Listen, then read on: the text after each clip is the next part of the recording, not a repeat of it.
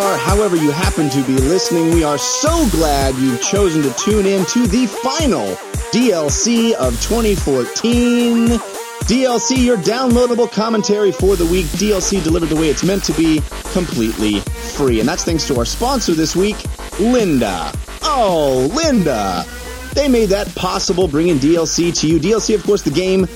Excuse me, not a game, it's a show all about games in their many forms. Games played on desktops, laptops, and consoles, and also games that involve dice, luck, and cardboard. I am your host, Jeff Cannata, that's spelled with 2 N's and 1 T, and I'm joined for this very special end-of-the-year episode by my friend / co-host / nemesis, the guy who refuses to use the term Game of the Year, Mr. Christian Spicer.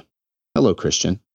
Hell, I've thought about that over our week off, and I'll dive in a little bit. I can explain. I have good reasons. All right, we should talk about that. This is a very special episode. This is going to be our Game of the Year or Favorites of the Year episode, and we have an awesome guest to help us out. DLC, of course, your downloadable Cannata, your downloadable Christian, but this week DLC stands for deciding on last year's champions, because we're talking games of the year and personal best of 2014, but we have an awesome guest joining us, the editor-in-chief of Game Rant, debuting live from Canada, Mr. Rob Keyes. Welcome, Rob. Thank you. My time has finally come. Been waiting forever to be on the show. I'm very excited. Oh, we're excited to have you. This is going to be a fun discussion. We're going to kind of review the year that was, talk about our personal favorites this year. It is not going to be the usual format of the show, but we do want to talk a little bit about stories. We always start with stories, and I think before we even launch into 2014's stories, because we usually talk about topical stuff, there was a pretty big story this week, and we should probably at least discuss it a little bit, because PSN was down a lot. People were unwrapping their new consoles. Xbox Live was down. They were evidently hacked. Hacked is probably the wrong term. They were assaulted online by a group of morons. Let's just say morons. Were either of you guys affected by this hack? I definitely was. I came on to play Destiny, and I couldn't even get past the main screen where it says press X. So that sucked.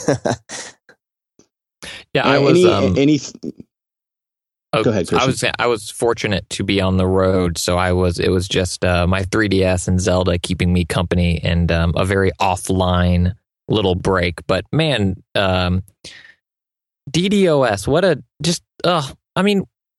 the lulz, right? Haha.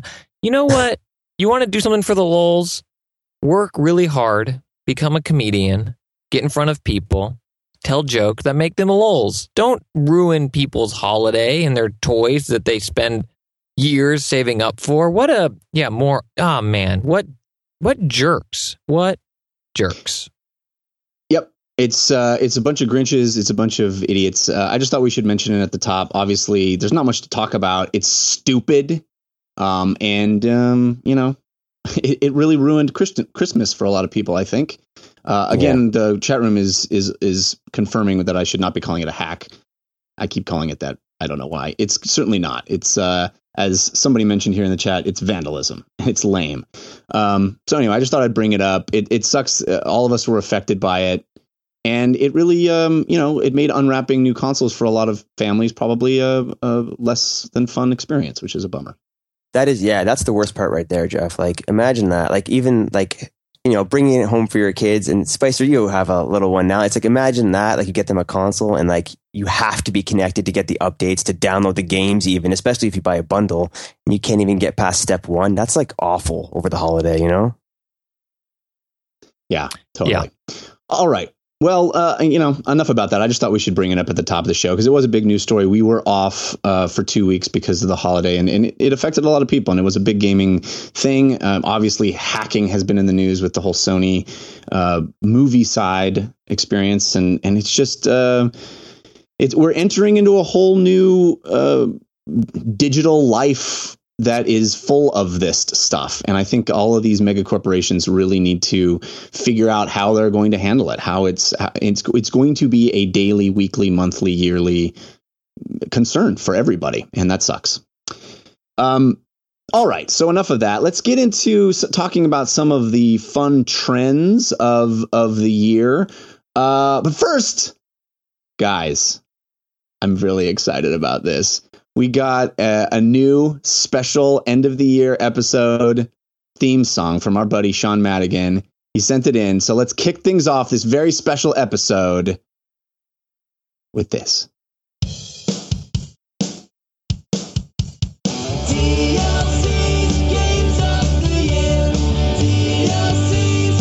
Wait, Christian won't like that.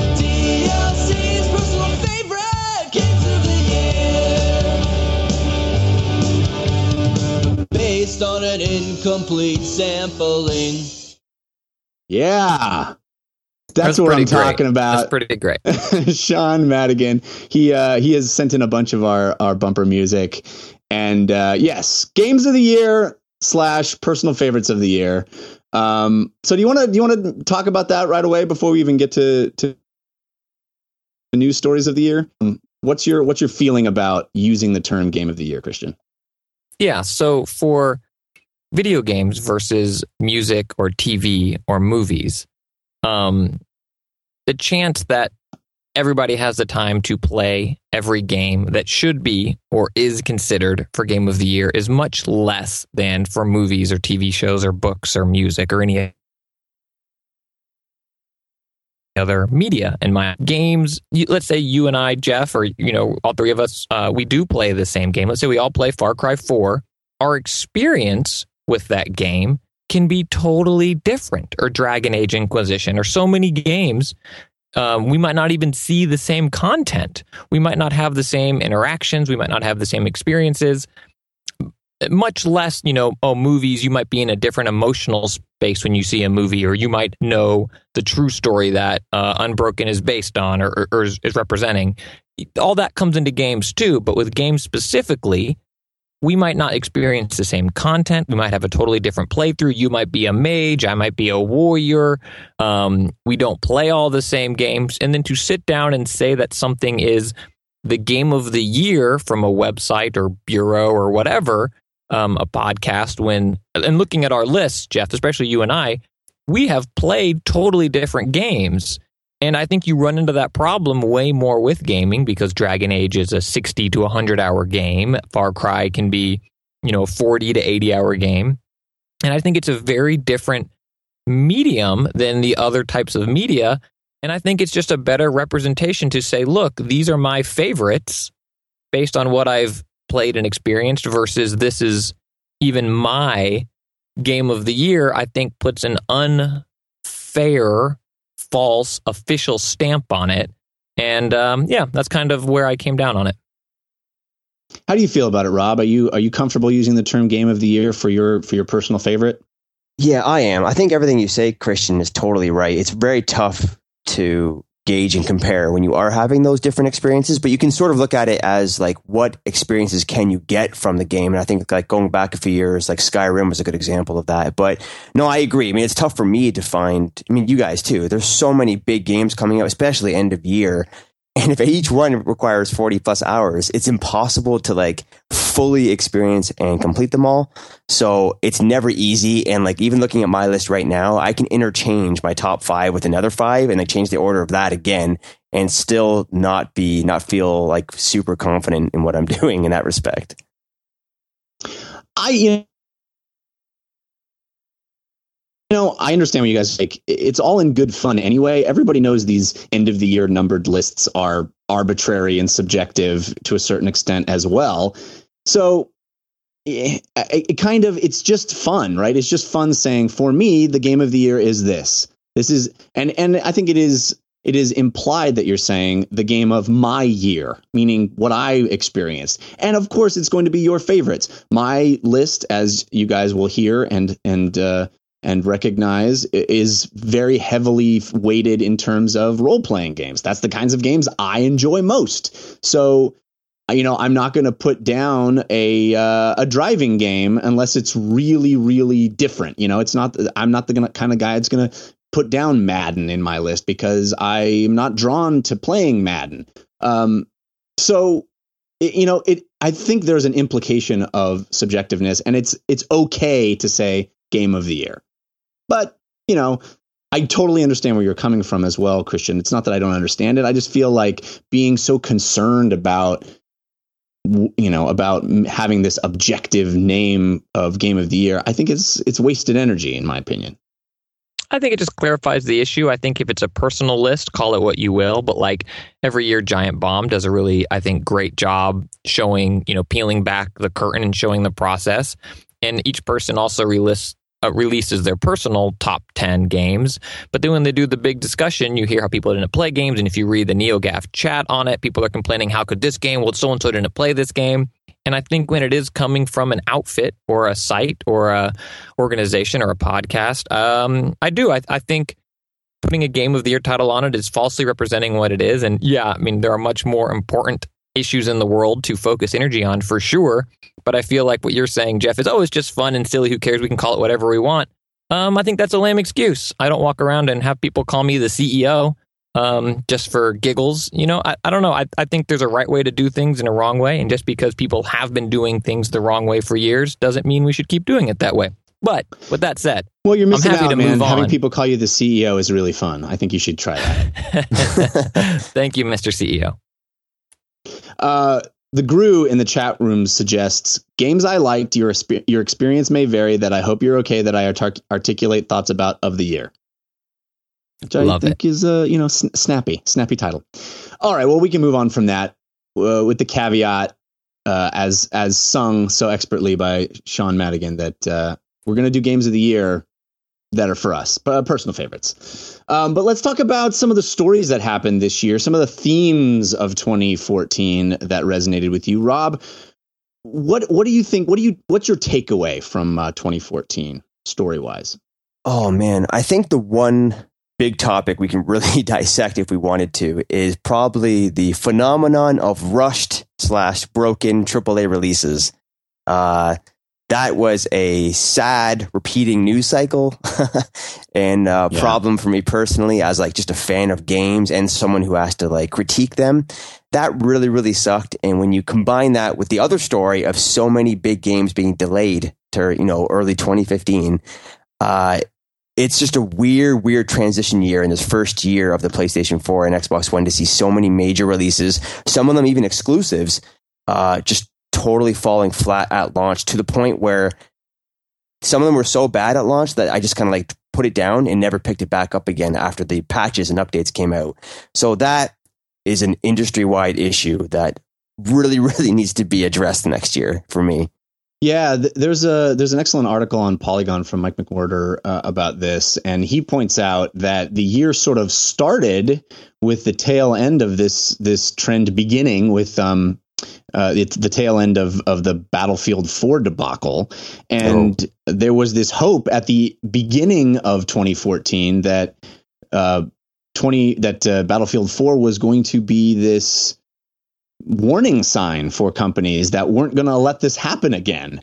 And it was the exact opposite. It was more of a bellwether for the entire year. It certainly the end of 2014 was the worst of this, with pretty much every single high-profile game that launched in the fall season having major issues. The poster children being Halo Master Chief Edition collection, I should say, and Assassin's Creed Unity. I know this is a big issue for you, Christian. It sucks that such a negative story is really one of the big takeaways of the year. What are your feelings? Yeah, I almost feel like, Rob, when you're over at Game Rant, do you just have your writers and editors just have a placeholder article ready to go that's just blank game launches broken? It doesn't work. You know what, though? Sort of. It's becoming that. When it comes to reviews anyway, like now, and this is like a changing trend of the industry with games releasing in early access and beta status and stuff like that. But when these games are coming out now, we have to put up like reviews in progress. And before this year, we never did that. A game launched, we finish it and put up a review with a score. And scoring is always the most difficult part of the review process. But now we can't even do that. We put up a review in progress and we review the part that works and say, with a disclaimer saying, we're going to come back to this when it's all operational and try to score it then. But that's not reviewing consumer products at launch. So it's such a weird, tough transition time for like this side of the industry as well.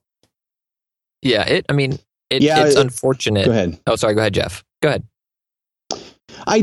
It'll be interesting to see if 2015 is more of the same or if there really is. It feels to me like we hit the tipping point with a lot of, these big heads of development at these companies making statements, making amends to a certain respect with providing things for free for people and really eating crow publicly. I wonder if that message will finally get through and we will see some change in this area, and we'll see 2015 not having this kind of high profile flop face plant upon release from some of these online experiences.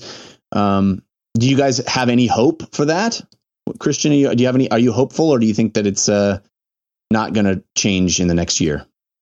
I'm hopeful, but I think we are going to see problems still, unfortunately. But I'm really, really, really hopeful that it all works out. But I think it's naive to assume that it will get better, unfortunately. Ooh. I'm maybe a little more hopeful. I think if you look at, I think the publishers have really taken note because of what happened with EA and Ubisoft specifically. When you look at their like share prices, how they were affected by some of these launches, and you look at going back to Battlefield 4 and EA, like the amount of lawsuits they dealt with and the bad press and how it hurt the brand and how it affected Battlefield Hardline and it getting delayed. And I think what we're going to see is other developers capitalizing on this negative trend and trying to come out as like white knights, so to speak. And I'll give you an example. Look at CD Projekt Red and The Witcher 3. That game is easily one of the most anticipated games of next year. And they were already running high, free DLC, no seasons passes or nonsense like that. No DRM, which is awesome. And like they're on top of already delivering quality projects. Now they're delaying their already delayed game even more, telling us with an open letter to the fans written beautifully saying, look, we're going to release quality over quantity. This game is not driven by a release date. It's driven by giving you the best product possible. And games like that will be examples that like the industry will jump on in the same way we're ready to jump on other publishers who may release rushed games in the future. So I think 2015, a lot of those games that are already delayed, I would not be surprised to see some of them delayed again just to get out there on the right, first foot. Yeah. It's and the problem children really happen when it has to be out by Christmas, and that's a no non-flexible release date, and so hopefully this time next year we won't be talking about more of the same. But yeah, and let's just hope that Witcher 3 doesn't have bugs, because I think planting their flag in the sand like that really is setting themselves up for fall if they don't deliver a solid product. I have faith in them that they will. I mean, Witcher 2 was pretty solid upon release, and it was a big unwieldy game. But I just hope that doesn't bite them for making that claim. Another story trend I wanted to bring up, it's much more positive, is I think 2014 in a lot of ways is the year of virtual reality.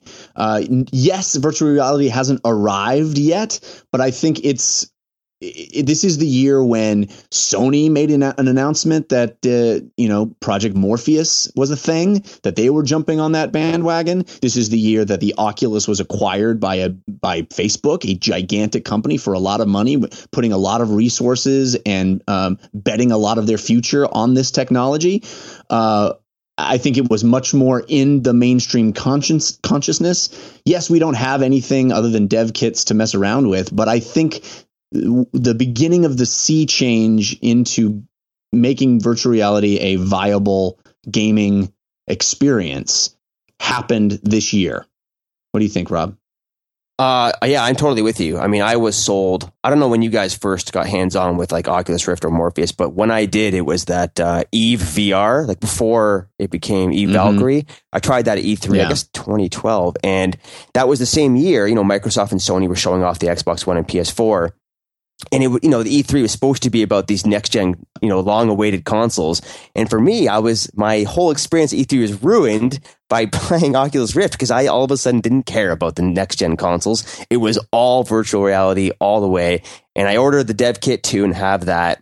And I've been downloading every single demo and game that supports it, including Elite Dangerous and stuff like that. So yes, to me, that is the most exciting thing. Seeing Facebook acquire it just proves how important it is going to be, not just for gaming, but business and social implications of that.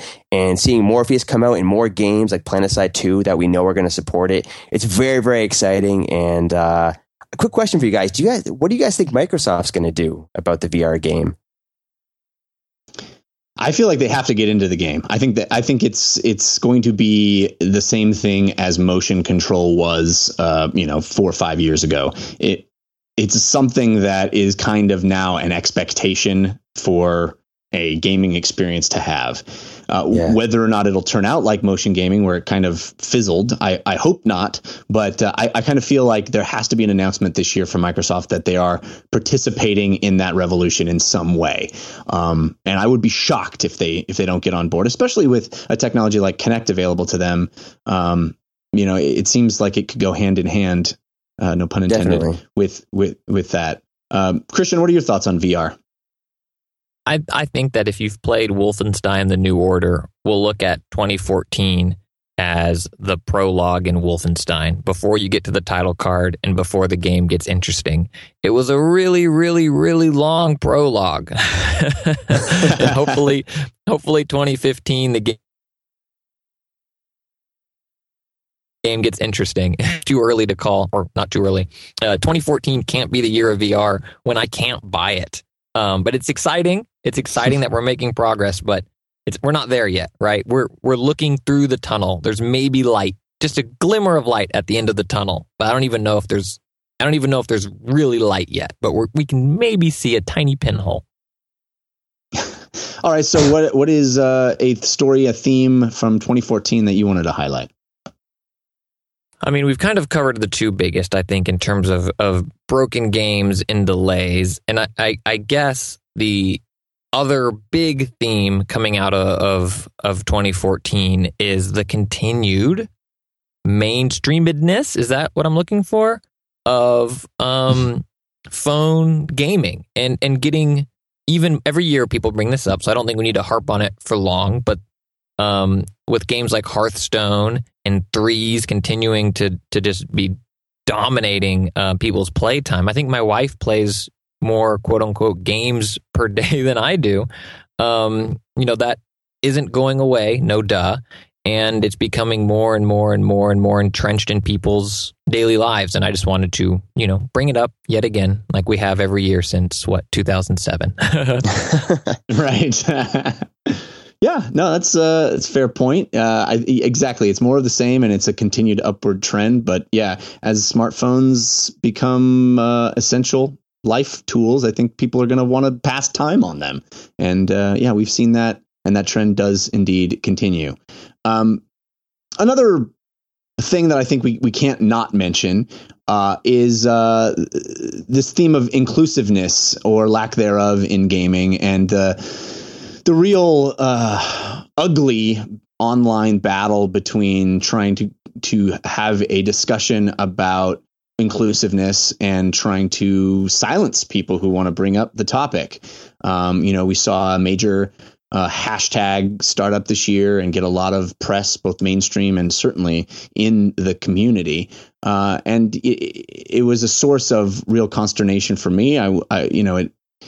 It's a major bummer that we saw such vitriol and hate spewed at people who were trying to open up the hobby and ask some interesting questions about whether or not groups of people were being welcomed or not. It's certainly a theme for 2014, is it not, Rob? No, I think you're totally right. And unfortunately, this hashtag you're referring to, and I think everyone knows what we're talking about, became so clouded in like personal trolling, and it really lost sight of like the real issues where there was like some genuine, interesting discussion to be had, between developers and fans and gamers and the media. And we've made a point of avoiding coverage of the hashtag itself and more about the games. Like, for example, like when Assassin's Creed Unity was announced and there was going to be no, female playable characters or something like that. You know what I mean? That kind of stuff. There's stuff to be spoken about, or when it comes to like the behind the scenes development of a game. But what that turned into throughout the year became sad and disgusting, unfortunately. So I really hope we see more positive light put on that next year in a more constructive way, you know? Mm-hmm. Yeah, for sure. Christian? I would prefer not to give the topic any more time. Hopefully people continue to be good people and be better. Be better people. Don't disappoint yourselves. Be the person that you know you can be. Agreed. Any truth to the feeling that 2014 was the coming of age, the maturization of Twitch? Did it happen before now, or was 2014 the year? I mean, we saw Twitch acquired by Amazon for $1.1 billion, which is certainly a numerical validation of its worth and value for a lot of people.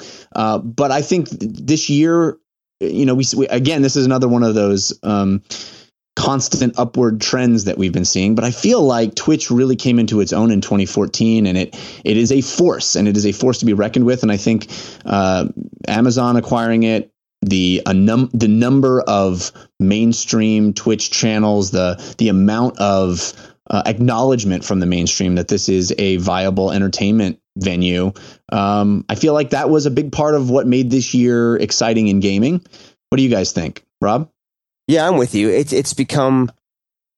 Yeah, I think you're right to say 2014 is sort of the year it branched out even more, because I think this year more than ever I've seen Twitch used as a metric to gauge like successful launches of video games. How many people are Twitch streaming, or how many YouTube celebrities are using Twitch to stream a preview of a game? We see that all the time now, and it's become a legitimate venue for like larger events, not just like the E3 sort of stuff, but even like the Game Awards and all sorts of stuff like that. So I think now Amazon just sort of like, dots the I's and cross the T's and solidifies its place. But Twitch this year, for sure, it is like solidified itself as like the go-to venue for that online live streaming stuff. So yeah, I think you're right on the mark with that. Yeah, in the chat room, our buddy Ozzy points out that Twitch covered events like G3 or E3 better than G4 and Spike ever did, which is pretty cool. Pretty cool. You were saying, Christian?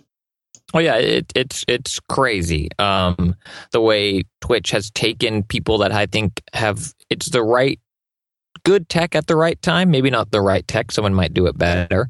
But people that grew up on games, sometimes, you come home and you're maybe too tired to game. I have a lot of friends that work a grueling day job, but they still love the game world and game culture, and they'll come home and turn on Twitch instead of turning on, I don't know, TLC, right, or HGTV, or some type of dribble channel, television channel. They'll turn on Dribble Twitch, and they'll watch someone play League, or they'll watch someone play Far Cry, and they'll do that as they veg out and eat at the end of the day. And it's interesting, right? I mean, it's something that 10-year-old me never would have imagined, but it is hitting the right note for a lot of people.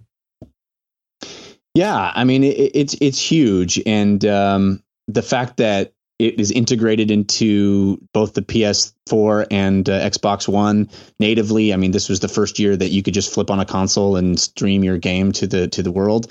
That's big, and it's only going to get bigger. So I think in a lot of ways, 2014 was the year of Twitch. Is there any other trends you guys want to bring up?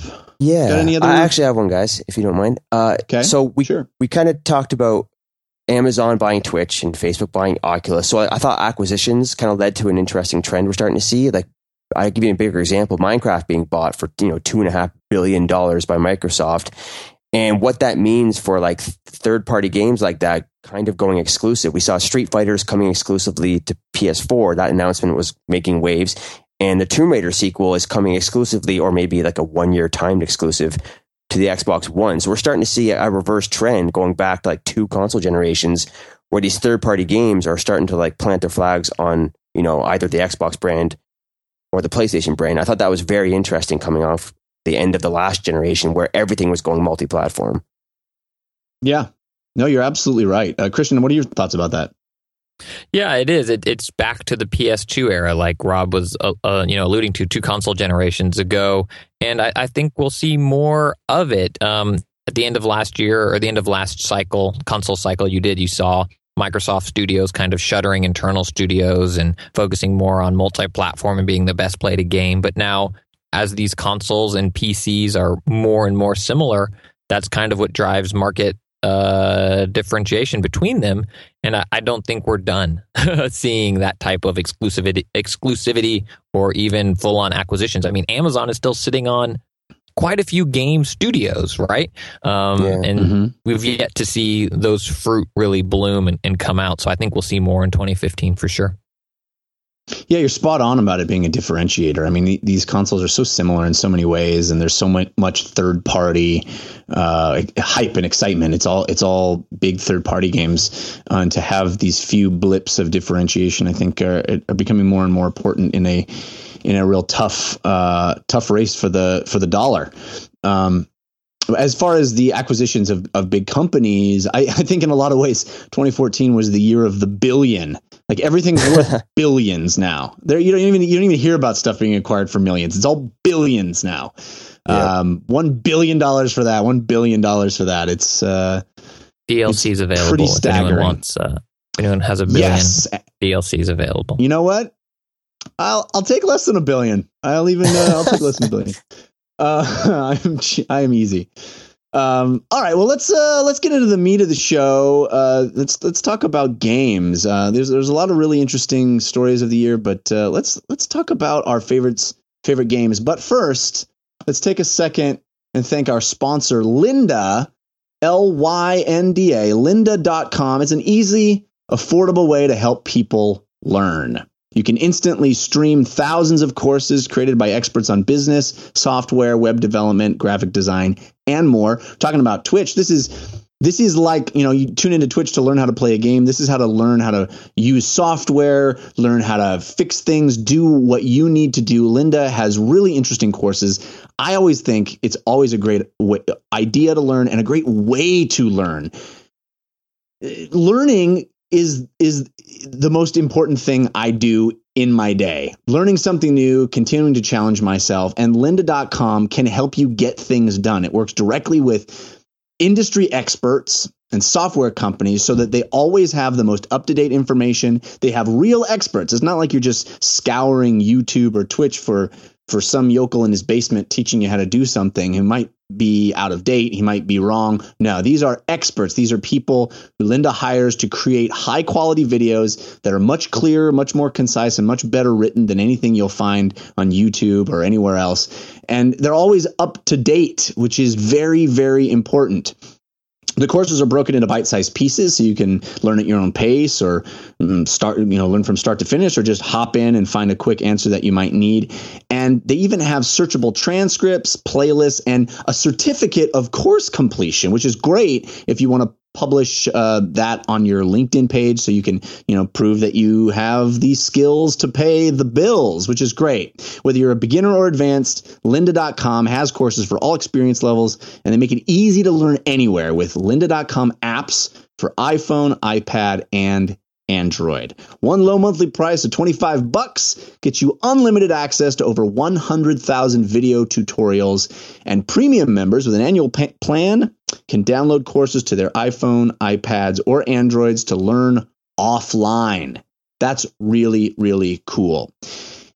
Check it out at lynda.com. That's lynda.com/DLC, lynda.com/DLC, and we will hook you up with a special offer to access all of their courses for free for 10 days. So you can check out anything. You can figure out if it's something that would be useful for you. I suspect it will be.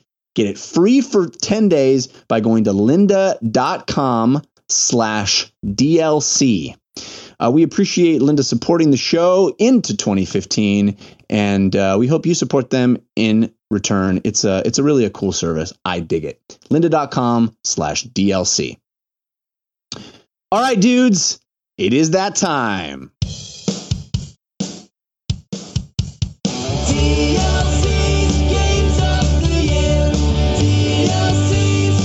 Wait, Christian won't like that.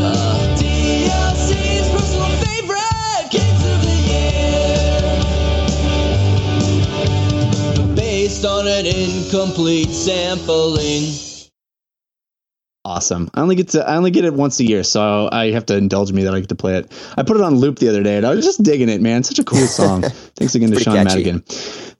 All right, guys, let's do it. We all have our top fives. Let's just run down. We'll go in order from 5 to 1. Rob, what is your number 5 game of the year?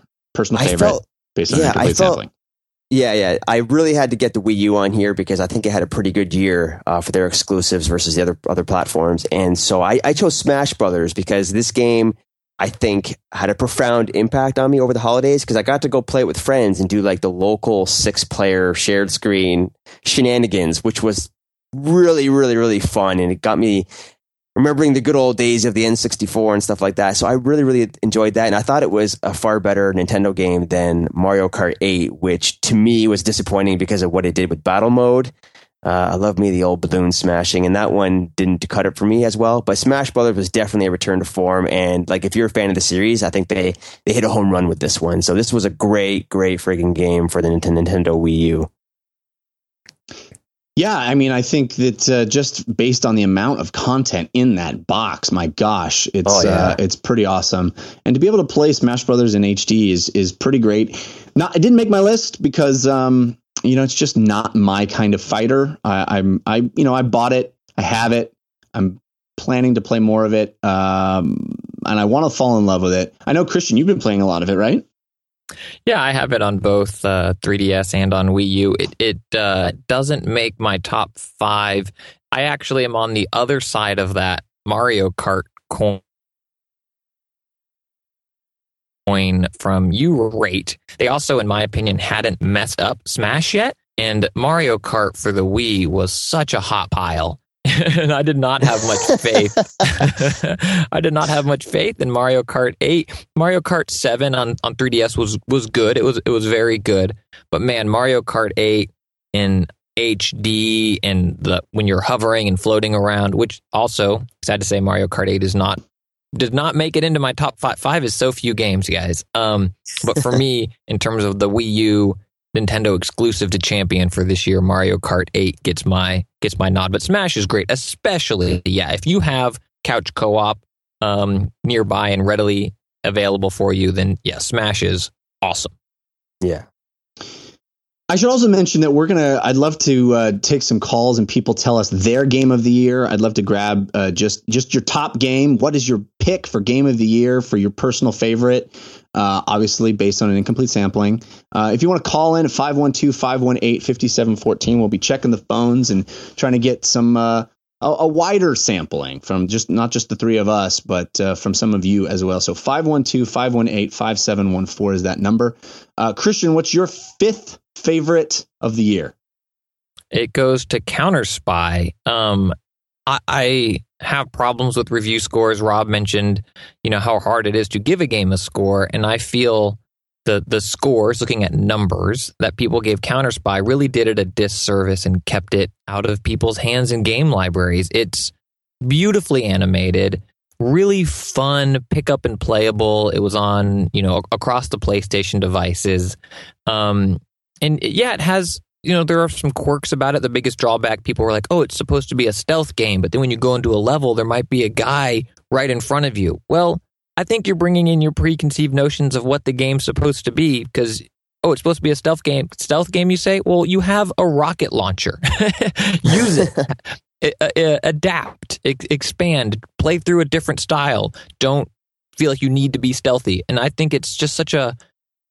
To quote you, Jeff, or to use one of your terms, it's whimsical, and it really just struck that right note for me of beauty and simplicity, and also replayability, because like a roguelike or whatever, every time you go into it, the levels are slightly rearranged, and it was the right length, and just really, really resonated with me in a way that few games did this year. So that it's number 5. Did either of you give it a chance? I did, yeah. I agree. I love the art style. I like the procedural stuff. I think it's cool, and I think it was different. It was definitely a charming thing I saw. I didn't finish it though, so I also didn't review it. But yeah, no, I'm with you. It's definitely a cool game. It deserves more recognition. As much as you talked about it this year, Christian, I should have given it. Having it on your list here, I think I might take it for a spin and see if I agree. But it certainly looked cool, and we talked to the designer on the show, and it came from a place of real love. So it was a passion project, So that's always exciting and fun to support as well. My number 5 game of the year certainly points to the fact that this is a very personal list. This is certainly a game that I'm sure a lot of people would not enjoy, but gosh, I loved it. And that is Legend of Grimrock 2. I did not play the first Legend of Grimrock, but very happy that I downloaded Legend of Grimrock 2 on Steam. Inexpensive game, a throwback game to those old sort of Ultima Underworld or Might and Magic or Bard's Tale, first person, but you're a party all in the first person, and it's grid based. So if you push forward, you move forward 1 square and you turn left or right 90 degrees at a time. It's all grid based, like you're playing on graph paper. Just wonderfully inventive, a clunky combat system that I happen to love, fun puzzles, an interesting world. I just really dug the spirit of this game and how much there was to discover and do and how all the little systems work together. Legend of Grimrock 2 is my number 5 game of the year on my list. All right, guys. Brings us to number 4. Rob, what is your number 4? So this was a tough one. For number 4, I chose Far Cry 4 from Ubisoft, which I kind of go back and forth on because to me, it is the exact same game as Far Cry 3, but I loved Far Cry 3, and this one is like equally as fun to kind of just pick up and play, fly around, blow up a whole bunch of stuff, and it looks just gorgeous as you're doing it. And so even though I don't think it pushes the series forward in any way, it was still one of the ones I found to be wanting to play the most this year. So I think that speaks volumes, and I think the co-op stuff they changed around this time was pretty friggin' fun. You can set up some really interesting things. And while the competitive side is kind of a letdown, the single player stuff, story aside, the actual questing, exploring, and taking out outposts was awesome. And I think it makes it, one of the best shooters we've seen in a while. And simply referring to like shooting mechanics and how that functions in the game. That's one of those ones that's a major hole in my list as far as haven't played it yet. Made that decision to go Dragon Age Inquisition instead of Far Cry 4 on the day that was released, and haven't had time to follow up. I mean, I loved Far Cry 3, so I'm sure I will dig Far Cry 4. So that is a major asterisk for me, is that I haven't dived into that game yet, but I plan to. What are you playing on, Rob? What system, or PC or console? I'm playing this one on PS4. I played Far Cry 3 mainly on PC. So so I got Far Cry. It's an honorable mention for me only because I've only spent an hour or two playing it. I got it for Christmas and then was out of town for most of Christmas and only spent a little bit of time with it. And it's beautiful. I'm playing it on PS4 and I played 3 on PC. If you had a good PC, it won't graphically blow you away. But if you're coming from an Xbox 360 or PS3, then it will. I think if this is your first experience with the new Far Cry. What I find interesting is playing, I think all the other Far Cries on PC is, and I wish I could articulate this better, it controls like a PC game, if that makes sense. Like I feel like I'm using a controller to play a PC shooter versus I feel like Halo and Call of Duty, when you play them on PC, feel like you're playing a console shooter on PC, if that makes sense. I think I know what you mean. It's a little more twitchy, especially when it comes to like physically moving over like fences and stuff like that. It definitely feels more like playing Far Cry 3 on PC than it was on 360. But yeah, and it's not necessarily a bad thing. I think it's interesting, but and again, more of the same isn't. I don't think that needs to be a bad thing. I think it's great that this is on someone's list, and I'm really looking forward to wasting more time strapping elephants with C4 and letting them run. Jeff, I totally see what you mean. I'm on the opposite side of that. I had to play this one over Dragon Age. So this is the whole problem we're talking about. Not enough hours in a week to play these games. But I will say like you need to give this a shot. I feel like Far Cry 3, but If Far Cry 5 is the same thing in another environment, then I think I need to clock out of the series for a while. They definitely need to change things up next time. I'm sure they heard loud and clear that that was the one complaint. So it'll be interesting to see what Far Cry. I hope we don't see Far Cry 5 in 2015.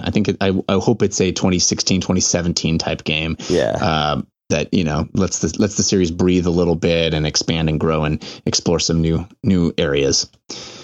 Christian, what is your number 4? I teased it earlier. It is Wolfenstein: The New Order. Blown away by this game. I never thought I'd be playing a new Wolfenstein. Or no, I take that back. I never thought I'd be enjoying a new Wolfenstein in 2014. I saw this game at, I think it was E3 2013 or whenever they first showed it, and I was like, "Oh, great, looks dumb." Or, you know, it looks very whatever. And I heard some people that I respect singing its praises, and I picked it up. And man, this game is right up my alley. Awesome single-player campaign.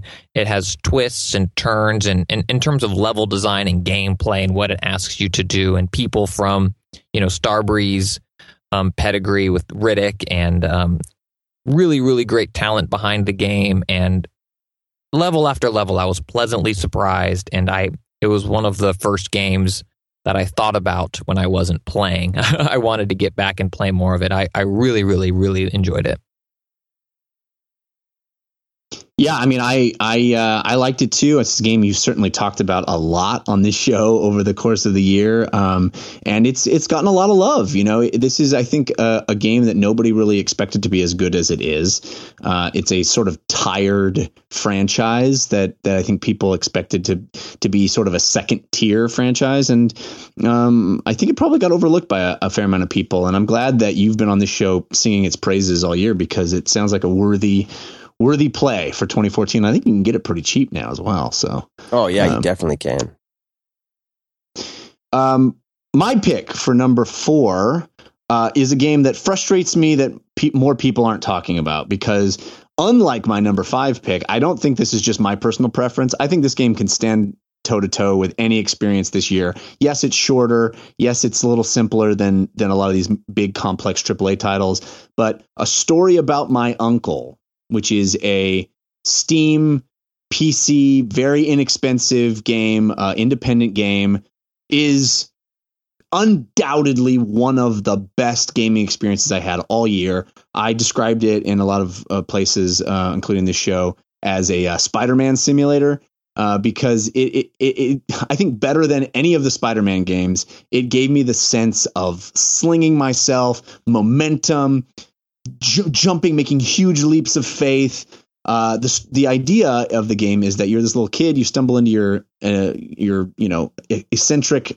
inventor uncle's attic, and you find a suit that lets you jump really high and shoot a grapple out of your hand, and it teleports you into this alternate dimension where there's floating rocks and strange environments, and you have to go searching for your uncle by slinging yourself through the environment with this grapple and jumping and figuring out ways to get through. Anybody that loved Portal would love this game. Those moments in Portal where you figure out ways to get your momentum and make a huge jump. That's this entire game. This is, more people should be talking about A Story About My Uncle. It's awesome. Rob, have you heard of this game? Did you play it at all? Sadly, I've seen like a gameplay preview of it, but I haven't actually got hands on with it. And now I feel really bad. Now, after what you're singing its praises this way, I really need to play it soon.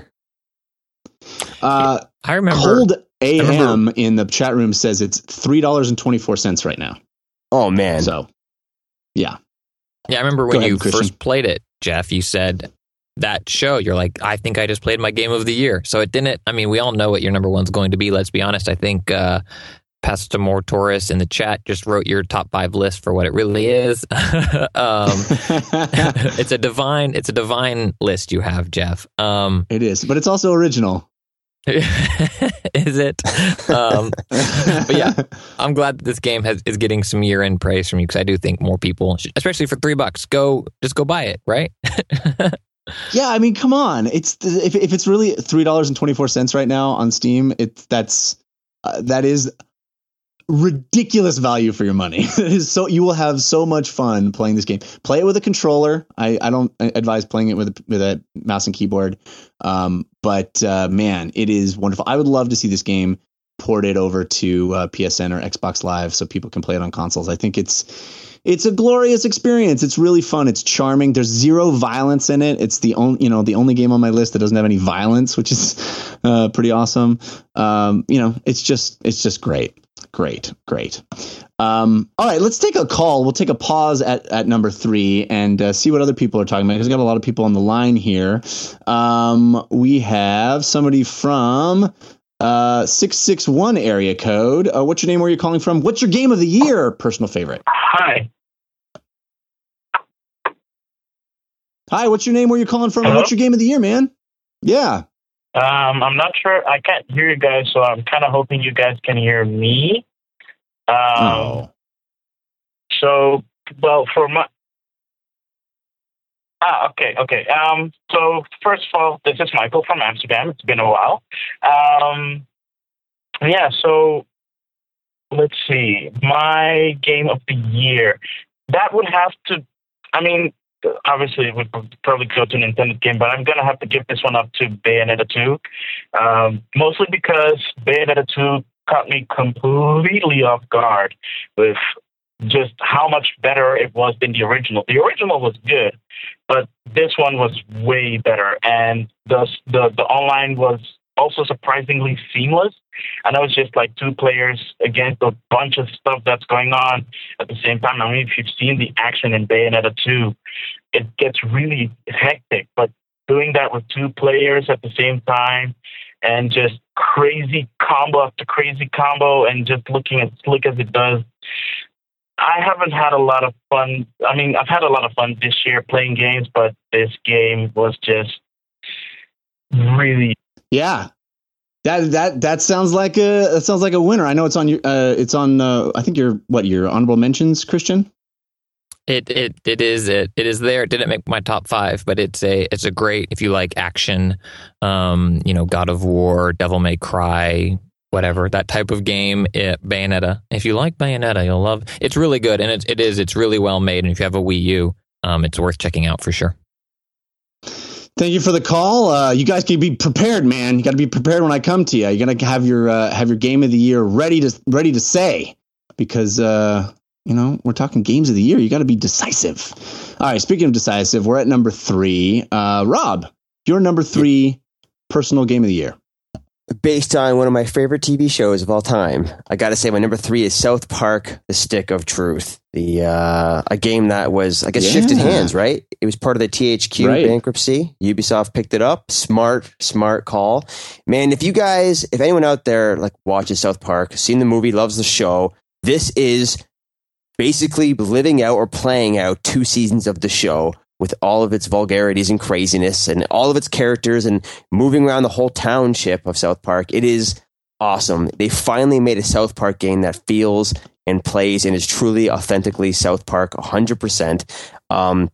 It is so freaking funny. It's super inappropriate, so keep it away from your kids. Super inappropriate, but so much fun if you're a fan of the show. So this was one of the most memorable games I played all year long. I've never had so much fun recording myself playing a game and just laughing with what the characters are doing or the crazy situations you find yourself in, and all the callbacks to the original seasons and stuff. Just so well done. I think Trey Parker and Matt Stone did a tremendous job helping make this the game they've always trying to make, I believe. And all the delays and time they put into it with the great devs at Obsidian did a fantastic job with this game. It is a must play for anyone who loves the show. And again, this is on discount everywhere. You can buy the collector's edition with the cool big Cartman toy as well for pretty cheap. So highly recommended game.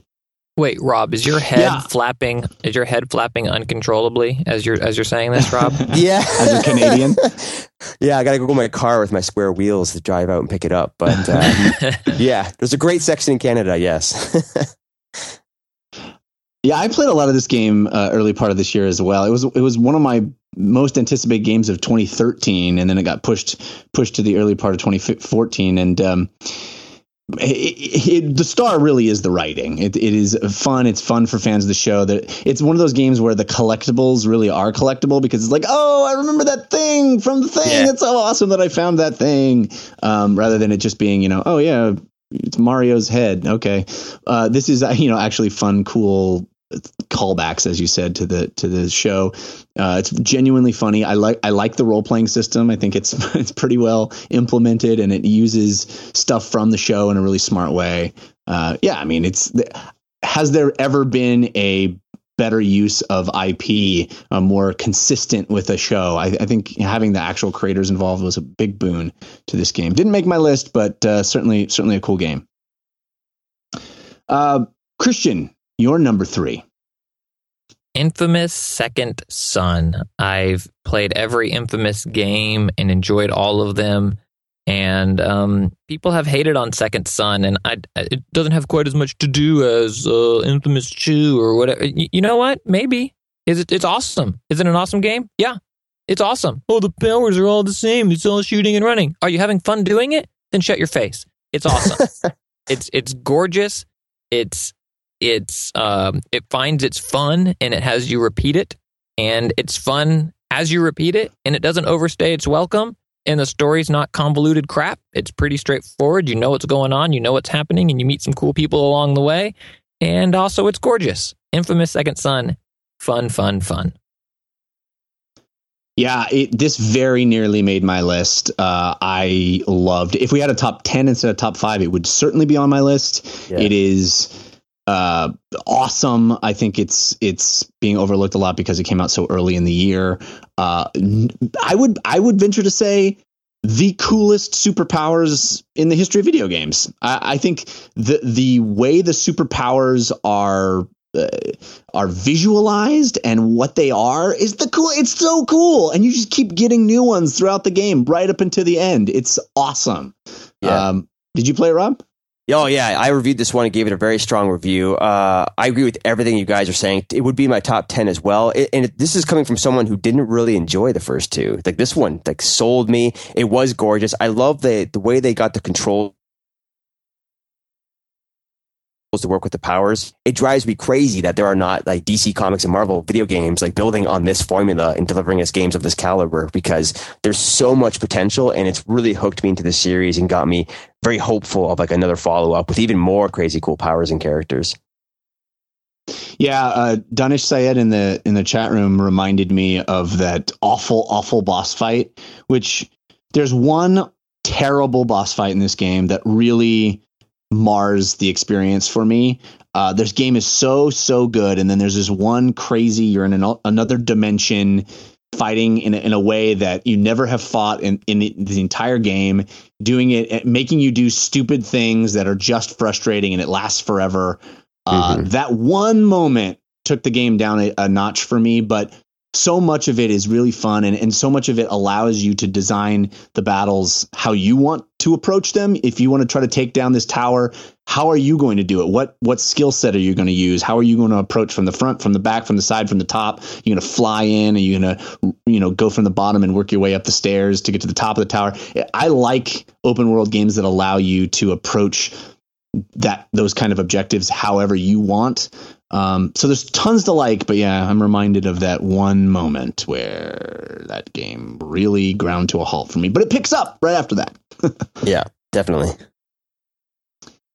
All right, so that was Christian's number 3. My number 3 is Dragon Age Inquisition, which what else is there to say about Dragon Age Inquisition? It's huge. It's awesome. I think it is functionally systems wise, just pure mechanics wise, it is the best Dragon Age of the series. And I am a fan of the Dragon Age series. I think I've put easily, 140 hours into the first 2 games, and really dig the universe, the storytelling. Storytelling is still strong here in Inquisition. BioWare does such a great job with that, but now they finally have a graphics engine that stands toe to toe with other games in the genre. I think the first 2 games really didn't look good when compared to other games that were coming out at the same time, and a combat system that's really fun, and all these new mechanics of being a commander in the world, of really waging war on this war table and figuring out ways to attack and use your resources in a really interesting manner. Also, open world. The introduction of open world into Dragon Age was a big thing and could have really not worked in this series, and it works really, really well. There's tons to do. There's really cool carrots on sticks to give you reasons to spend your time in the open world, which is always very useful. It's a big hallmark of the Far Cry series, in my opinion, is giving you reasons to do all these side missions and not just because they're there. Very enjoyable, awesome game. I'm not quite finished with it yet, but I'm planning to put lots more hours into it as well. I know, Rob, you said you hadn't played it yet. Christian, are you intrigued at all by Dragon Age, or are you just kind of not your jam? It's not my kind of game, and I'm super comfortable with that. And I think I asked you, and people can listen to a longer explanation on an older episode, but if you're a Fallout, Skyrim, or Mass Effect fan, but haven't dove into Dragon Age Inquisition, would you recommend they do so, or no? Yeah, I mean, I don't think it compares favorably to Fallout per se, but I think it does compare favorably to Mass Effect. And I think people will find a lot of familiarity. Obviously the same. It's BioWare. I happen to prefer the storytelling in the Dragon Age series to Mass Effect. It's not so binary, as I say all the time, as far as good versus evil. It's more shades of gray, which is more interesting to me. I think it is certainly much more Skyrim than it has ever been. Especially with the open world and lots of interesting. They learned a lot, I think, in this third Dragon Age from games like Skyrim, and I think they implement that open world in such a cool way. You don't have to have played the first two games. If you have, there's cool Easter eggs and stuff, story beats that will resonate for you better. The story is very dense, and it may be a little off-putting at first, but ultimately, you're vanquishing evil, which is pretty easy to understand. So it's not something that I think is going to be, completely out of the question to just jump right into this third game. Excellent game, and really even better than I thought it was going to be this year, which is why it made my number 3. Okay, so number 2. We are at number 2 already. This is awesome. Number 2 game of the year, Rob, is... Number 2 is going to be Middle-earth: Shadow of Mordor, or I guess I can call it Arkham Ranger. This is a game I didn't really have. Yeah, you know what I'm talking about. This game, this was a pleasant surprise. I wasn't expecting much. I thought it was kind of a weird tie-in to try to capitalize on The Hobbit 3 hitting theaters and stuff like that, but it wasn't that at all. I actually like this game more than I like the Hobbit movies, and I think if you like Lord of the Rings or like the Batman Arkham series, that style of gameplay, even Assassin's Creed style of gameplay, this is a very cool game. And this Nemesis system that you've probably heard a lot of buzz about is as cool as everyone says it is. It really makes this game something special. And I think that alone is going to be something that many, many other games in the near future are going to start taking cues from.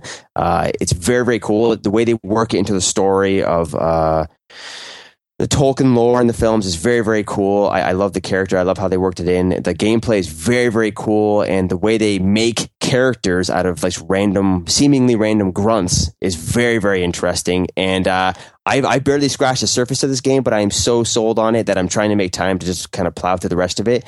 But I'm so impressed with Shadow of Mordor.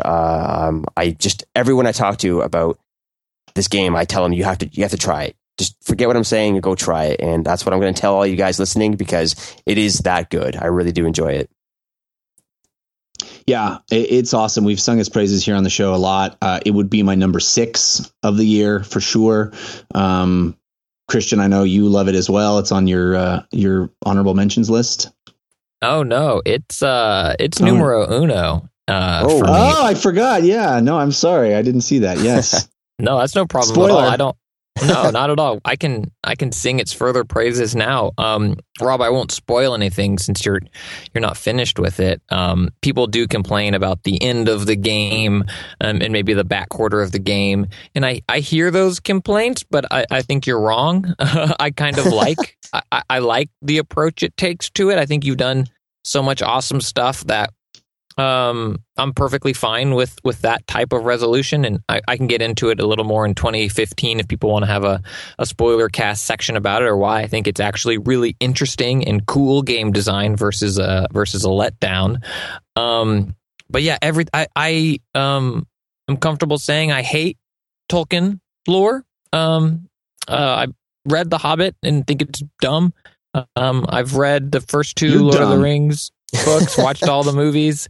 Very drab, very mediocre, so many properties have taken those ideas and those cores and done them so much better that there's no need to read them now. Go read better books. But this game is awesome. So I think if you like the lore, there's enough of that garbage in it that you'll still appreciate it. But even if you hate it and you realize it's horrible, there's still an awesome game here. So don't let the fact that it's associated with such trash like Tolkien keep you away from playing it. Because it's a really, really, really good game. It's really, really fun. You're trash like Tolkien. Right, let's move on. You made me say that. Uh-oh. And Jeff, real quick, because I don't know if I'll get this quip in later. Are you going for like hipster top 5 list of the year award? Because what the heck, dude? Dude, no, I'm going for my favorite games of the year. Come on. Are you wearing a fedora? Dragon Age Inquisition. Yeah, I guess. Dragon Age Inquisition, the game that sold 100,000 copies. The real mainstream hit. Oh, man. Did it not sell well? I don't think it cracked top 10, which, the end of that month was kind of low. Yeah. That's it. It's a huge game. It's a big AAA Bioware game, EA game. Almost as big as your fedora. All right, what's your number 2, Mister? You. Who's a hipster now, hipster? Oh, my number 2. Shovel Knight. Awesome. It's so good. It's the perfect retro game that's learned from mistakes of actual retro games like Mega Man 2 and Mega Man 3, whichever you say is your favorite. 2D Super Nintendo era style graphics, Mega Man-esque, Metroid-esque, Guacamelee, also a current retro-inspired game that is incredible. That's older than this year. And what a surprise, what a treat. I played it on my 3DS and couldn't put it down. The right mix of challenge and ease, whereas some Mega Man games are just absolutely punishing. Clever writing, funny, engaging, builds a really cool, little world. This isn't about Dragon Age world building, but paints a really cool picture, and the parallax effect with like the background moving and faster or slower than the foreground creates some really gorgeous retro inspired backgrounds. And I believe, I don't know if it still is, but it was on sale on Steam as well. If you PC game, I think this game works best on the 3DS, or if you have a Wii U, playing it on just the tablet controller, because I think on a big screen it maybe blows up a little weird to see those kind of graphics on your 60-inch TV or whatever. But what a treat! I know, Jeff, you fell on a little different side of this than I did, but man, I was charmed by this game.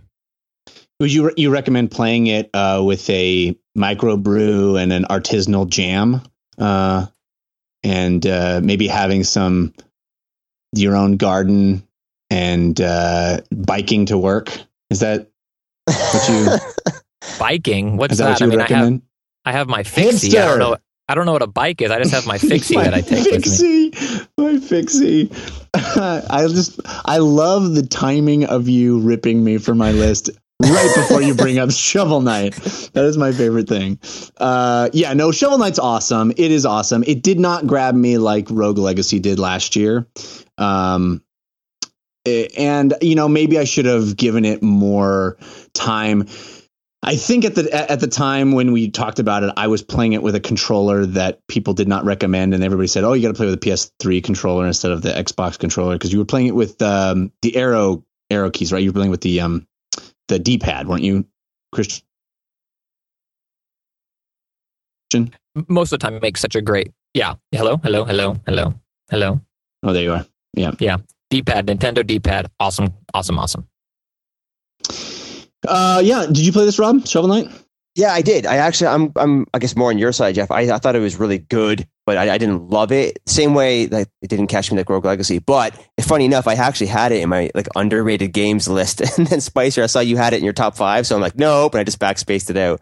But yeah, it's definitely a really cool game for all the same charming reasons you said. I do like the retro look, and it does blow up weird on a PC. That's where I played it, but it looks even more SNES that way, so it works for me.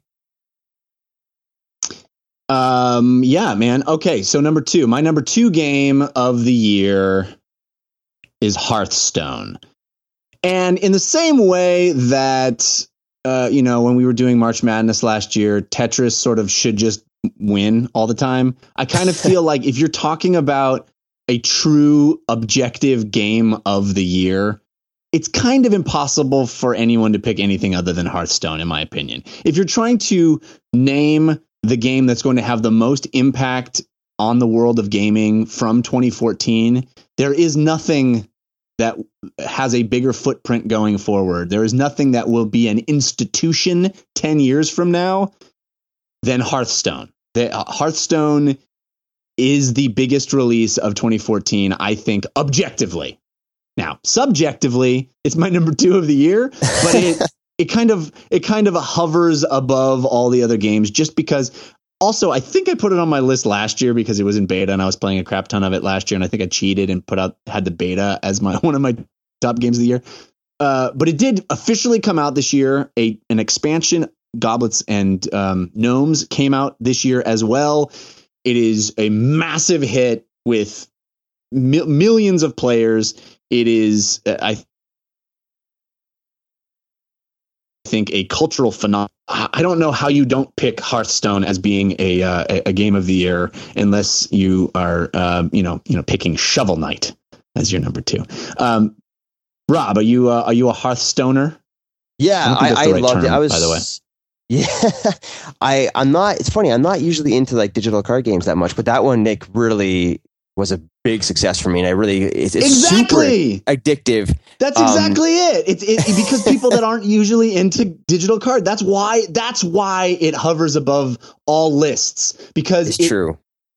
It's beyond its genre. It transcends its genre. It introduced its genre to a whole group of people. But I'll let you finish. Go ahead. No, I mean, everything you're saying is totally true. It's like, well, think of all the amazing things Blizzard did for like their big pillar PC games back in the day. Now they're doing that on like mobile devices. And well, I played it on PC, but like I played it on iPad as well. And it is really awesome. It's gorgeous. It's fun. It's so easy to pick up, and I can easily show it to anyone for the same reasons I was saying. But what about Flappy Bird, guys? There's no love for that. That was the top trending game of the year. No love for Flappy Bird? No love for Flappy Bird. What about its 10 million clones? In a word, no.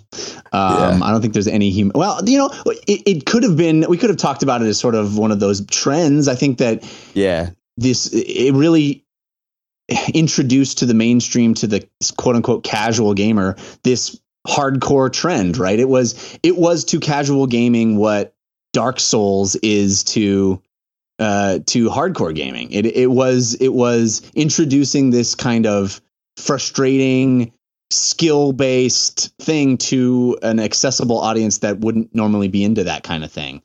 So in that sense, kind of a big deal, but no, I'm not putting it on my list. All right, Jeff, quick question. Do you still play Hearthstone now? Like, does it keep you, or it's just like every once in a while you play it? Oh, no, it definitely has kept me. I play it less. I used to play it daily.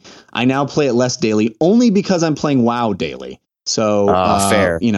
It's kind of Blizzard, usurps its own products in weird ways. There's only room for one addiction at a time. But I still dip back into it when Gnomes and Goblins came out. I hopped back in and got my free packs, and it's sublime. It is as close to perfect as a game can be, in my opinion. It is nearly perfect. Mm-hmm. But I will now switch over to Mr.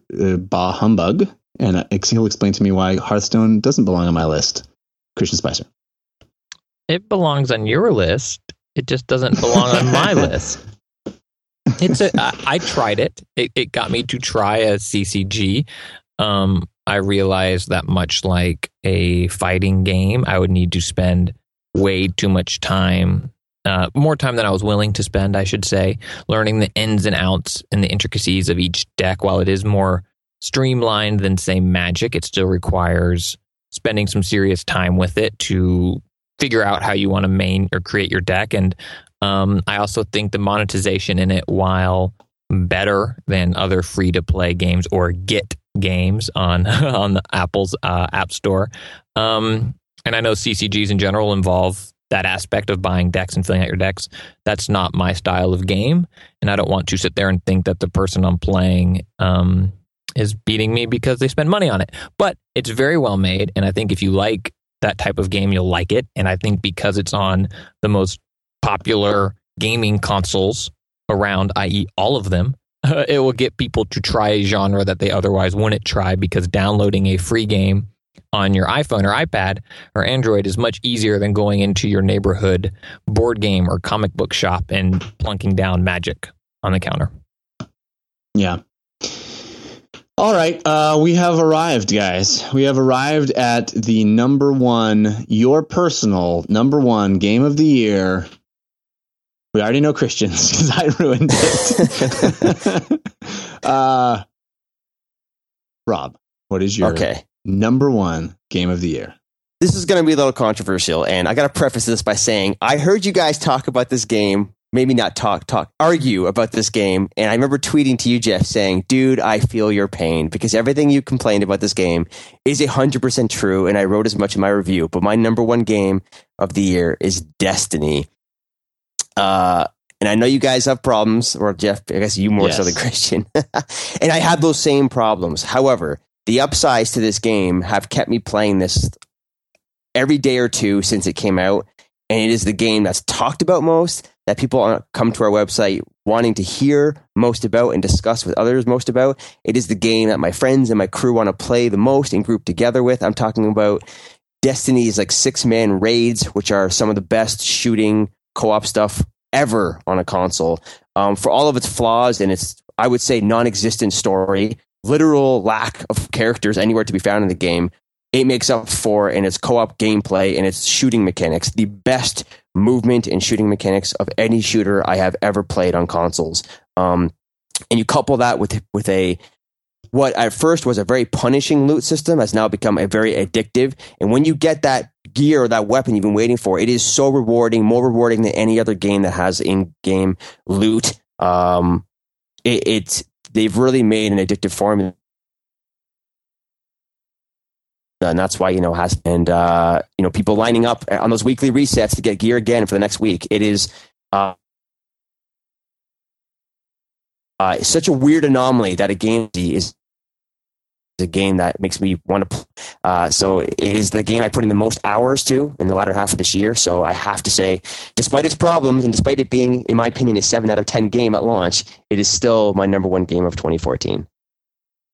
Fight. Wow. That's crazy. A 7 out of 10 game at launch that is your number one game of 2014. That's quite a statement. That's quite a statement. And I think it speaks to one of those big trends that we talked about.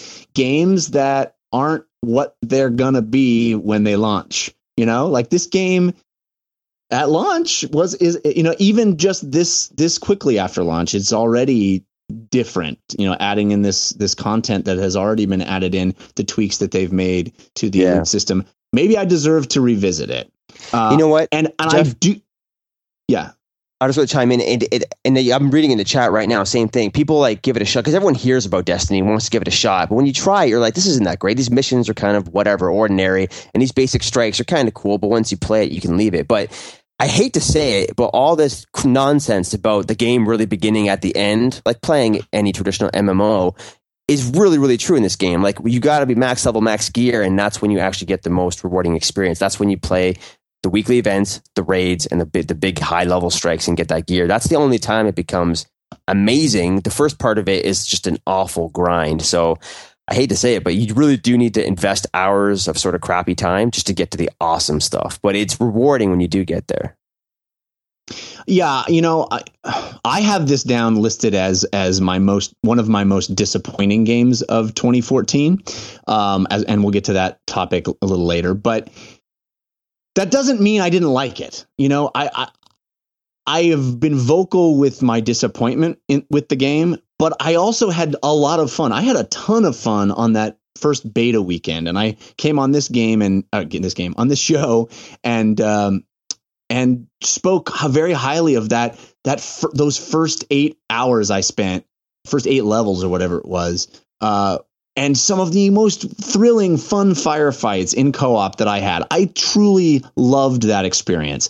I just wanted the game to value my time more than it seems to have. And I also wanted it to be more than just that little taste indicated. I wanted to have a more vibrant, interesting world. I wanted there to be more to do, more different things to do, and less grindy feeling.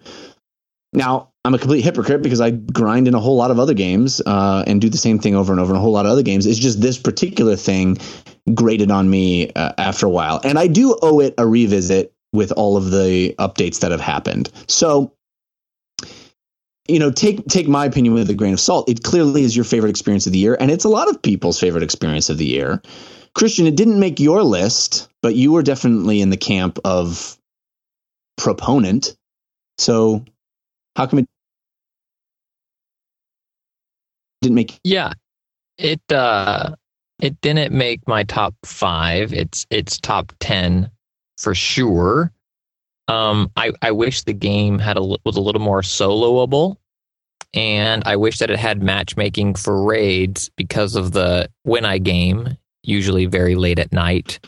I find I just got left behind from my peers that were playing it, and I'm low level and haven't had the opportunity to play with people that I typically would play this game with, at the same time as them. And so that experience has kept it a little further off my list, but I think it's wonderful and beautiful. And like Rob said, the controls for a console shooter are so spot on, something that Bungie just knows how to do. Yeah. Yeah, for sure. The controls are excellent. I'm telling you guys, and I agree, Spicer, the big problem for me, and especially in the first month or two, was the lack of matchmaking for the raid. But unfortunately, the reality is you do have to use those third-party websites, and there's some really, really good ones out there. DestinyLFG.net is the one I think most people use. And I use that to play with strangers, and I never seen a game pull together 6 randoms and force them to use like voice chat. And, everyone makes that joke when you play Call of Duty and you have kids screaming profanity at you. This is the game that gets people working together like no other game, in a shooter of all things. And the puzzle stuff in the raid, I promise both of you guys, I'm saying it now, making my statement. If you guys do the raid, get to whatever level you need to be, 26, 27, to try the first raid, and you two play together with 4 others or just find 5 others online and do that once and they walk you through it, I promise you, both of you will be just blown away by how awesome that raid is. And that alone can form a whole new genre of like co-op shooters going forward. Like that's where Destiny hits a home run. And unfortunately, it's funny hearing Jeff, you talk about loving the beta. I didn't like the beta. And like Kristen, you talking about the single player stuff. I hated the single player stuff. And it's like the stuff I think is so amazing, you guys haven't even seen yet. So I promise you, one day if you get to that raid stuff, you will love that part of the game. And hopefully it'll make up for the downfalls it does have. You're making me want to play it. Let's do it, man. Let's do it. It's not enough time. Not enough time. Yeah. Okay, Christian, your number one game, as we heard, was Shadow of Mordor. Do you want to revisit this briefly and tell me why it beat out all other games for your year? It worked when it came out. The story was engrossing and compelling enough to keep you playing. The Nemesis system tricked you, much like Portal, and Portal 2 tricks you into thinking you're the smartest person in the room and figuring out a way, oh my gosh, you hacked the game. I totally snuck out of this room. Really, you just found the only way out of the room. The Nemesis system tricks you into thinking that you're playing a story tailored just for you, and this is so incredible, and it gets you feeling revenge and anger and hate towards non-playable boss characters. The environment is beautiful. The 2 lands in which you play are diverse. The controls are spot on. The combat is fluid, and it doesn't overstay its welcome, which for me is very important in gaming. And I was blown away. It's really great. A solid choice for sure. Definitely. My number one game, surprising no one, I guess, because I've been saying it all year long.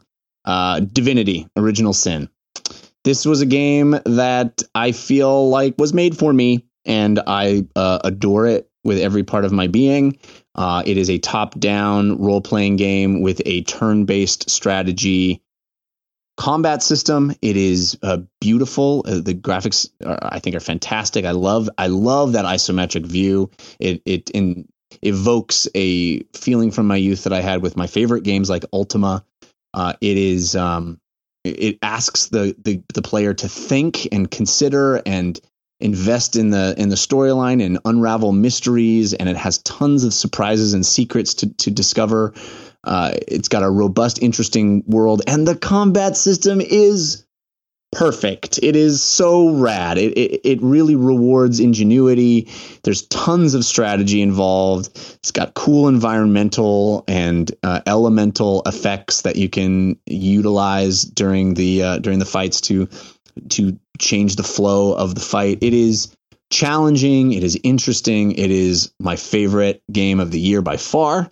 And I hope more people give it a shot in the coming year. I'm hoping that since it's so moddable, there'll be tons of user created levels that we can play with that game engine. Word on the street is the designers are working on another game with the same engine. Couldn't be more excited. I love Divinity: Original Sin, and it is my favorite game of 2014. Rob, did you play it? I haven't, no, but I've been following it because like all the things you said you loved about this game, same thing for me. It does evoke that feeling of nostalgia, but I feel like I have been playing a lot of these isometric, these old sword and sandals RPG type games, and it's like, this is just one of the ones that got lost in the shuffle for me because I was always thinking about other things or caught up with a game I will talk about later, Diablo 3. But I think what you said about hoping it gets some love next year, I think this is one of the games on my list of 5 like I need to play in the first month of 2015 for sure. Yeah, it's great. I mean, I love it. Some I have a ongoing debate with Garnett Lee about it. He did not find the love, and I'm sure others won't as well. But it certainly deserves a chance because it certainly got its hooks in me, and I adore it. Okay, let's talk some honorable mentions, the stuff that didn't make your list, and maybe some of these other topics. Rob, you have any other games you want to throw into the mix? What is maybe an underrated game or a surprise that you want to talk about? Sure. Well, I was going to say, this one made my list, but underrated, I was going to say Stick of Truth because I think that is very spectacular. But the one I'll highlight instead is Super Time Force, which is a game that adds a very cool mechanic with a very classic old school Contra-like gameplay. And I'm sure you guys have seen the gameplay videos. And they even made a fun spin-off game for the Expendables for free. You could download on Steam called Expendabros. It's a very similar style game. But Super Time Force is very cool. If you haven't played it, it's like a side-scrolling shooter that lets you manipulate time with multiple versions of your own character or other unlockable characters you pick up along the way. And they each have different weapons and sort of like abilities. And it's very, very cool and quirky. And it goes a little over the top with its elite speech humor.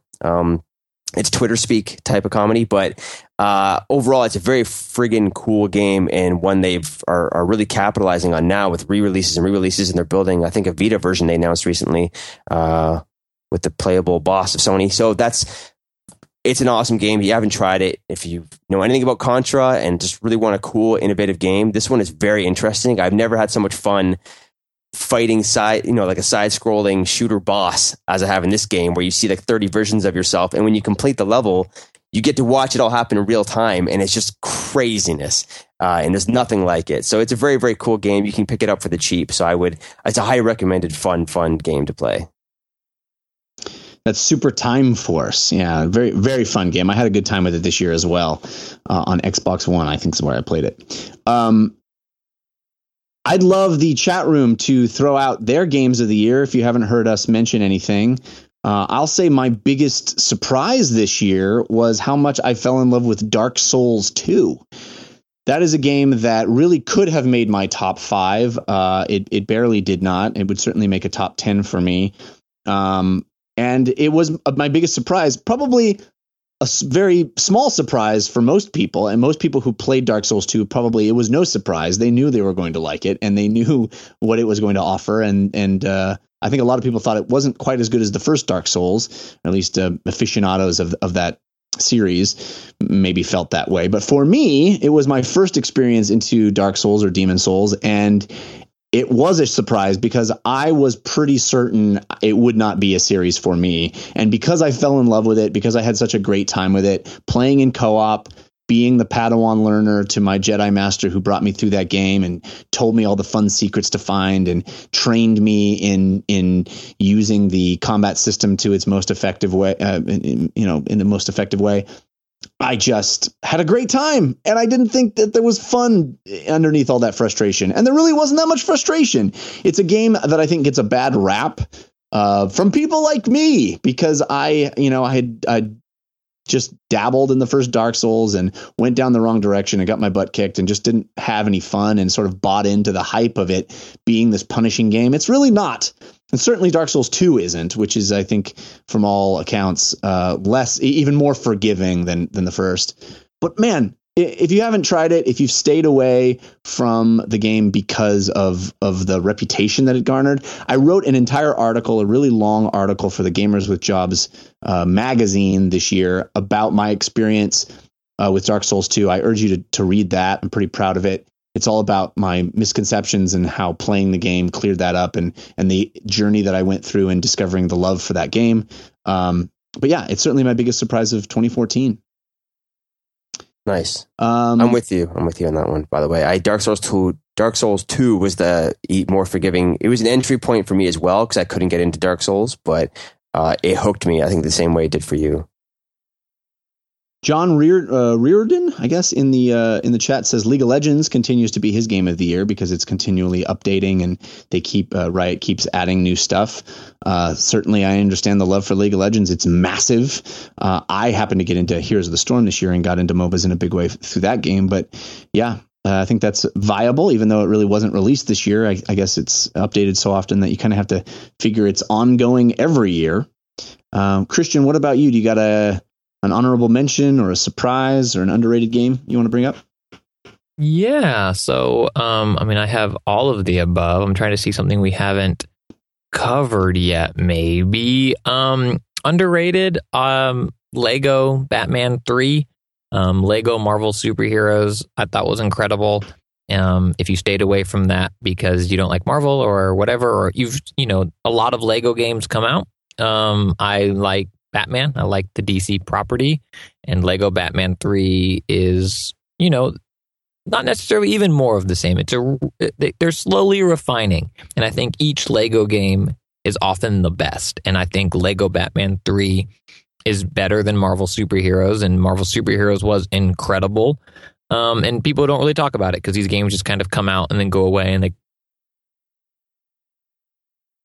come out on everything and go, and really it's a great unwind game. I also think that our whole chat though just further confirms my point that it's about favorites, because how many times today have one of us been talking about a game saying, look, if you didn't play this game, you gotta no look, Dark Souls, okay, look, Divinity is great, you just gotta it's awesome, okay, just wait till you get the raid, no Counter Spy, it's beautiful, just give it a shot. There's so much out there. There's so much out there. That's what everything is. That's what it all is. It's all favorites. It's all just talking about things that you loved this year, and I think that's understood. It doesn't have to be. It's like, yeah, it's the game of the year for you, for us, for whatever. Yeah, and of course it's sucks. favorites. Now we agree on everything. Great. Some people in the chat room. Pastor M. Titus wants to mention Valiant Hearts.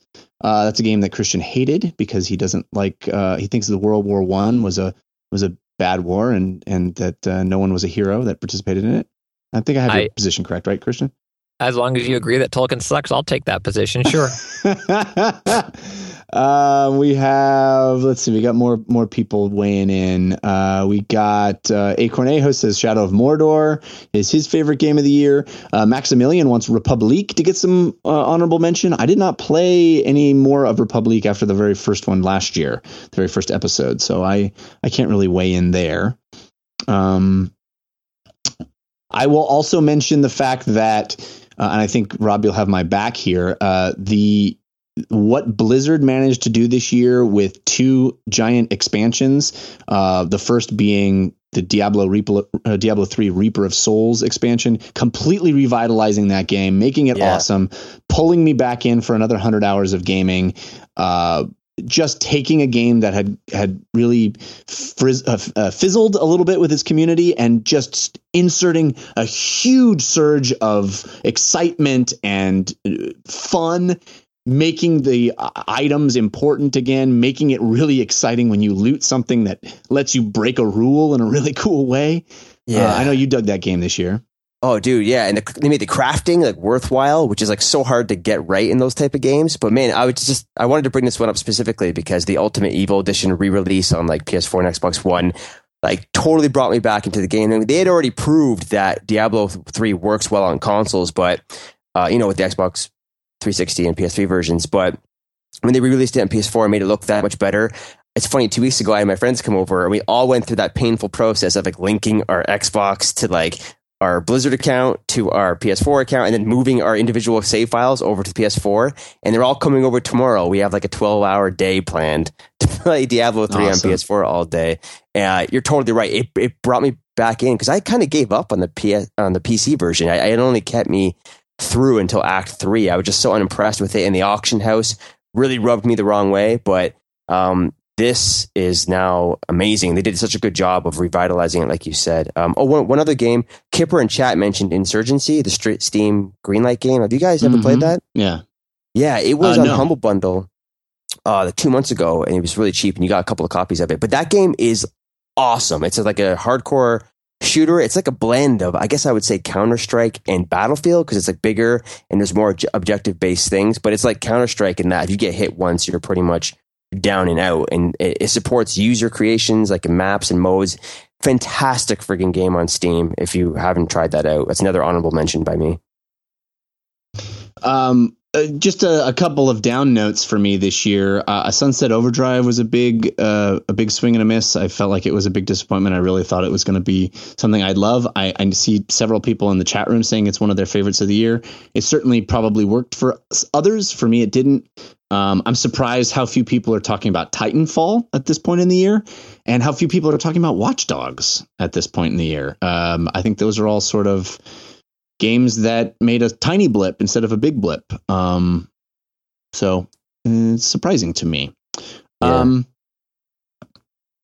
Anything else you want to bring up, Christian? Any other points you want to make about the year? Mario Kart 8 is great. I know I mentioned it a little bit when Rob brought up Smash. Also great. Metal Gear Solid Ground Zeroes I thought was phenomenal. It was short and brief.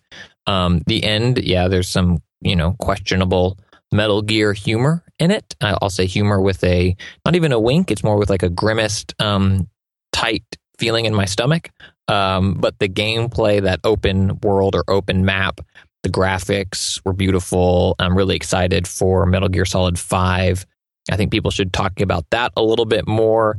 And then one of my bigger disappointments is Disney Infinity 2.0 Marvel Heroes. I thought the first Disney Infinity did a lot right, with each kind of world being different and whatnot.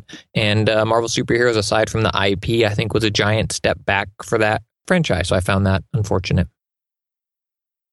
Yeah, I'm with you on that one. Disney Infinity 2.0 spoke to me in all the wrong ways. It was less content than the first one, and I think they've misused that property and just kind of sold it on the toys alone. And they are cool toys, but man, the gameplay is not good, and you got so little value for the price of those things.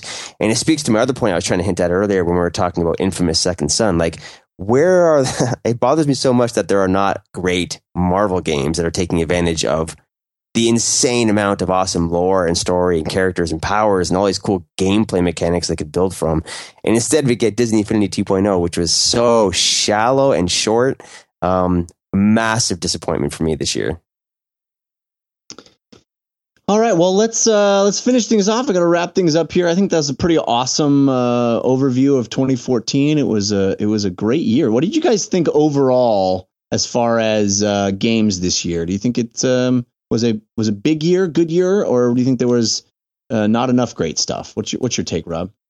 Good question. I think it really felt like a transition year, like a growing pains year, and I think next year we're going to get more bigger titles and like better like sequel type games. And I think that's going to be coupled with more tech, like maybe your first consumer release of something virtual reality. And hopefully I'm really hoping for new like user interfaces for the consoles, especially for the Xbox One, because it still bothers me, that interface. So I think next year could be really potentially awesome with all these games being delayed, hopefully for the right reasons. And hopefully everyone capitalizes on that.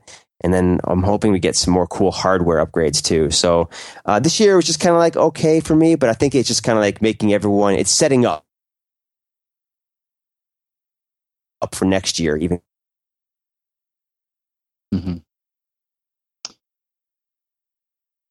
I have to say that as far as this year, one of the biggest surprises for me is that my top 5 has only one console game in it. I thought for sure this year would be the real arrival of these next gen consoles or current gen consoles. The consoles that I was so excited about getting at the end of last year, I thought at the end of this year we'd finally see them come into their own. And really, this was a year for me all about PC gaming for the most part. And that's not necessarily a bad thing because I had some great experiences on the PC, but it certainly was a surprising thing. Christian, what's your take on 2014? Yeah, I mean, for me, it's that most of my games in my top 5 list are only playable on vinyl. But like, other than that, I definitely think my list. If you want more proof that it was a hipster list, I think mine has the lowest barrier to entry monetarily. I think you can get my entire list for the price of half of your guys' list. But that's wasn't intentional. It just happened.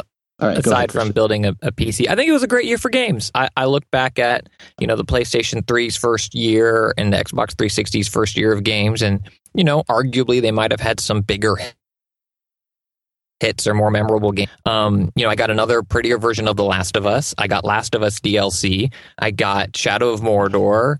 All the games we didn't have time to mention that would round out your top 10. And I think anyone complaining about 2014 is nitpicking. They're looking for things to be snarky about and to try to chop it down a peg. Is 2015 going to be awesome? It sure looks like it.